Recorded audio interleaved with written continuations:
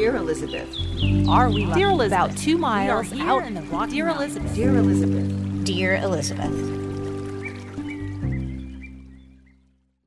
Welcome to Dear Elizabeth, a serial podcast about E. Lucy and Annette Brown, the sister scientists who earned the first and third PhDs granted to women by the University of Cincinnati. The podcast is told through their letters to their friend and fellow scientist, Mary Elizabeth Brockschlager. Brockschlager, who is known by her middle name as Elizabeth, was a full-time public school teacher for elementary and middle school children and an active scientist in Cincinnati. She left her papers, including dozens of letters from her groundbreaking mentors, to the Lloyd Library and Museum. I'm Elissa Yancey, a journalist and nature nerd who loves sharing stories about brilliant women whose contributions too often are relegated to history's sidebars. Brilliant women like Elizabeth, Lucy, and Annette, all of whom graduated from the same university that I did, and none of whom I had ever heard of until just a few years ago.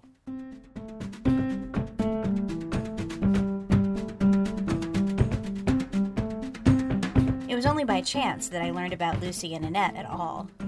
When I was teaching journalism at the University of Cincinnati, I was at a meeting with biology faculty. It was around 2014. And as we chatted about exhibit-worthy research about the college's history and the scientists, a colleague mentioned Lucy Brown as a legend in the field of plant ecology. "Who's that?" I asked, and every head in the room turned to look at me in disbelief. Scientists, I've learned, often keep the best stories for themselves, not out of spite or selfishness, but because they can't imagine everyone else doesn't already know what they consider fundamental to understanding the world. By the time I left that meeting, I was both inspired and frustrated.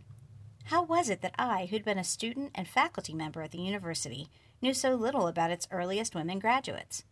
I felt ripped off that no one had told me about Lucy Brown, a beloved professor and prolific researcher who published a seminal book about forests in the eastern United States way back in 1950, and that book is still the Bible for botanists today. I felt angry that I'd never heard a word about Lucy's older sister Annette, who'd also taught at the public university and was the very first woman to receive a PhD from it.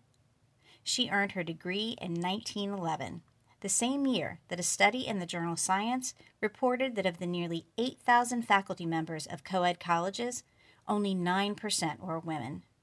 Only 3 women in science were full professors, and you could probably guess the subject they taught: home economics. Lucy earned her PhD in botany in 1914.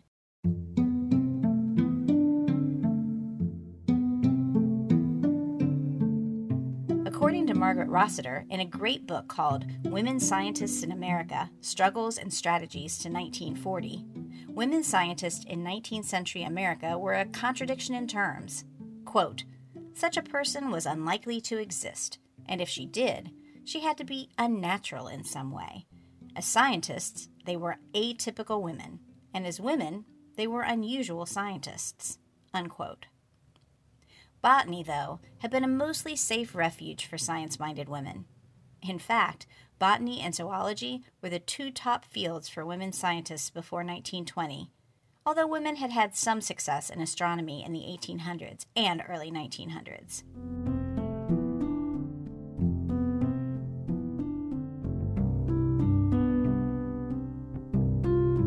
As sisters, Lucy and Annette were able to overcome obstacles faced by other single women in science because they had each other. They traveled more than 65,000 miles by train, by horse-drawn carts, and after Lucy got her driver's license in 1930, by car. They crisscrossed the United States and Canada to research the natural world. They documented species of plants and insects and their relation to one another, as well as the surrounding geography and geology. Their early work in nature conservation helped attract the Nature Conservancy to open a field office in Cincinnati in the 1970s. The more I learned, the more fascinated I became. The 2 pioneering sisters dedicated their lives to research in their respective fields, Lucy in botany and Annette in entomology. They were revered by followers around the world. While Lucy is the better known of the sisters, Annette described and named more than 300 North American moth species, or more than 1 in 40 of all the species that have been described to date. Yet, in the city of their birth, they remain well known only via a network of life scientists and naturalists, with bits and pieces of their discoveries and adventures dropped in tantalizing asides and hidden in research collections across the country.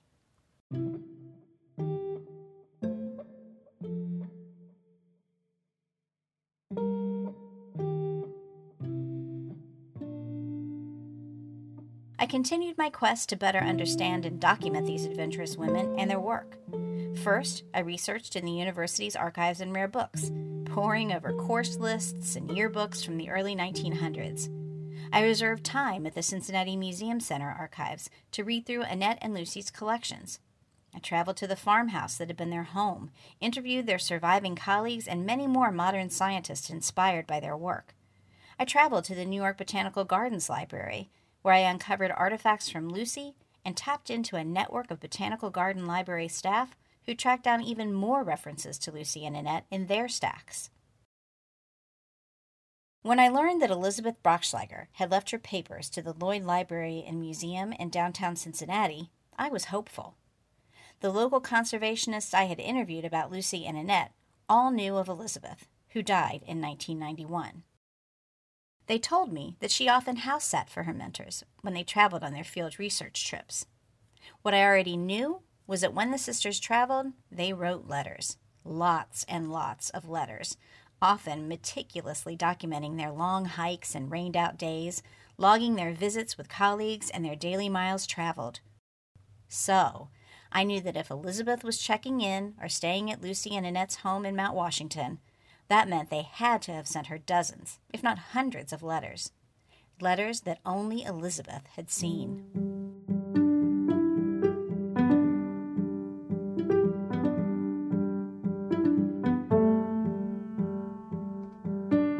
Teacher, expert botanist, and field scientist Elizabeth Brockschleiger followed closely in the footsteps of her scientific mentors.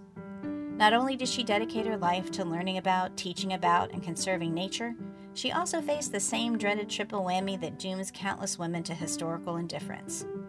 First, the very fact she was a woman in a world of history books written by and about men. Second, she was a woman scientist in the early 20th century, when access to classes for advanced degrees was limited in most co-ed universities. Third, and perhaps not unrelated to her single-minded focus, Elizabeth, like Lucy and Annette Brown before her, never married. While by all accounts they lived very happy and full lives, none of them had a spouse or children anxious to share their stories with the world, or even keep all of their notes, journals, photos, and studies organized and in a single location. While their singleness and single-mindedness was helpful in many ways to their scientific pursuits, it added to the challenges in tracking down their stories.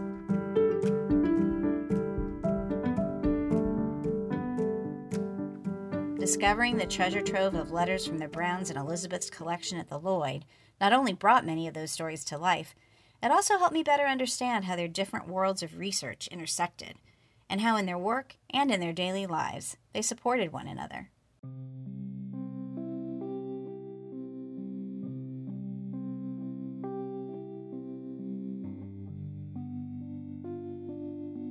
This 4-part serial offers glimpses into the lives of these single-minded women, as framed by letters from Annette and Lucy to their Dear Elizabeth. Elizabeth was born in 1899 in Vevay, Indiana, just 55 miles west of Cincinnati, Ohio. She moved to Cincinnati to teach and remained a public school teacher for more than 40 years. While we know Elizabeth earned a bachelor's in science education from the University of Cincinnati in 1928, we don't know exactly how she first met Lucy and Annette Brown. Maybe, like dozens of other students who sat in on one of Lucy's botany classes, she was enchanted by the rare female professor's passion for plants. Course catalogs that date back to 1913 list courses designed for working teachers that both Annette and Lucy often taught. For example, Annette taught a beginner's course for teachers called Insect Life, in which, through field trips and lectures, she explained, quote, Life Histories of Insects of Importance and Their Relationship to Man, unquote.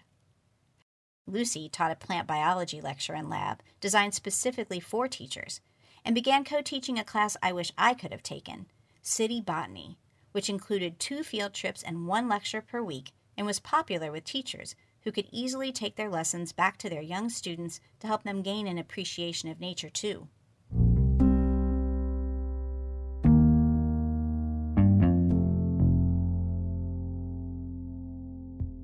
Elizabeth aspired to advanced studies in botany and made it through 1 semester at Cornell University before her academic plans were cut short. Her mother broke her hip, and Elizabeth, a devout Catholic and loyal daughter, returned to the Midwest and her work with the Browns. She never stopped learning about the natural world, whether she was photographing species for Lucy during their many research trips to Adams County, Ohio, or working alongside other conservationists to protect endangered areas in nature.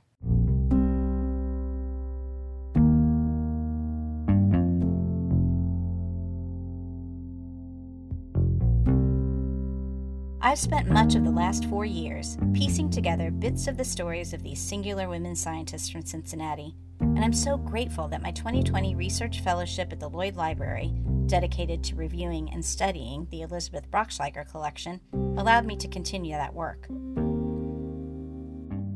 But 2020 was, well, 2020, so my original fellowship plans needed some adapting. It turns out that even through the constraints of COVID-19, I was able to safely spend carefully planned time in isolation with letters sent to and saved by Elizabeth, along with a host of her papers and notebooks. Time and again, I was struck by the series of letters that Lucy and Annette Brown sent to her from their trips to the West, especially when I realized that 1 set of the letters mixed in with the collection documented the Browns' final research trip to the western United States in 1963. That meant Annette was 79, nearing her 80th birthday. Lucy, the driver, was 75.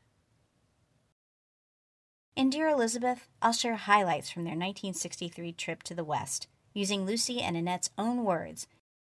I've recruited the amazing biologist and academic Dr. Teresa Cully to voice Lucy's words in these episodes. Cully, who currently serves as the head of the Department of Biological Sciences at the University of Cincinnati, has encountered a number of brown sister artifacts in her time at the university. She is also descended, academically speaking, from a line of researchers inspired by Lucy. Having her read Lucy's words is a real treat. When it came to voicing Annette, the quieter of the Brown sisters, Anita Buck was a natural choice. The Cincinnati-based writer and editor has written extensively about the Browns, beginning more than 30 years ago, and including a history of the edge of Appalachia.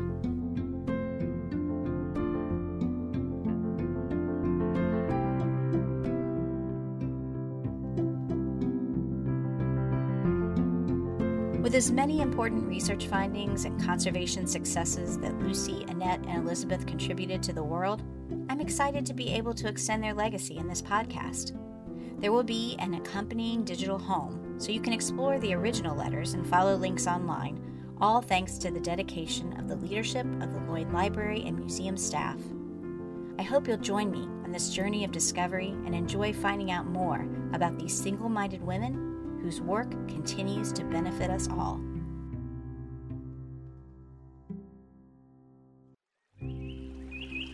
Thank you for listening to Dear Elizabeth, a serial podcast brought to you by the Lloyd Library and Museum in downtown Cincinnati, Ohio. This series is part of the Lloyd Research Fellowship and was conceived and produced by Lloyd Fellow Elissa Yancey. Sound design and mixing by Ohio native Ryan McClendon. Our special thanks to Dr. Teresa Cully, who voices Lucy Brown's letters, and Anita Buck, who voices Annette Brown's letters. For more information about the series and the collection that inspired it, please visit the Lloyd at lloydlibrary.org.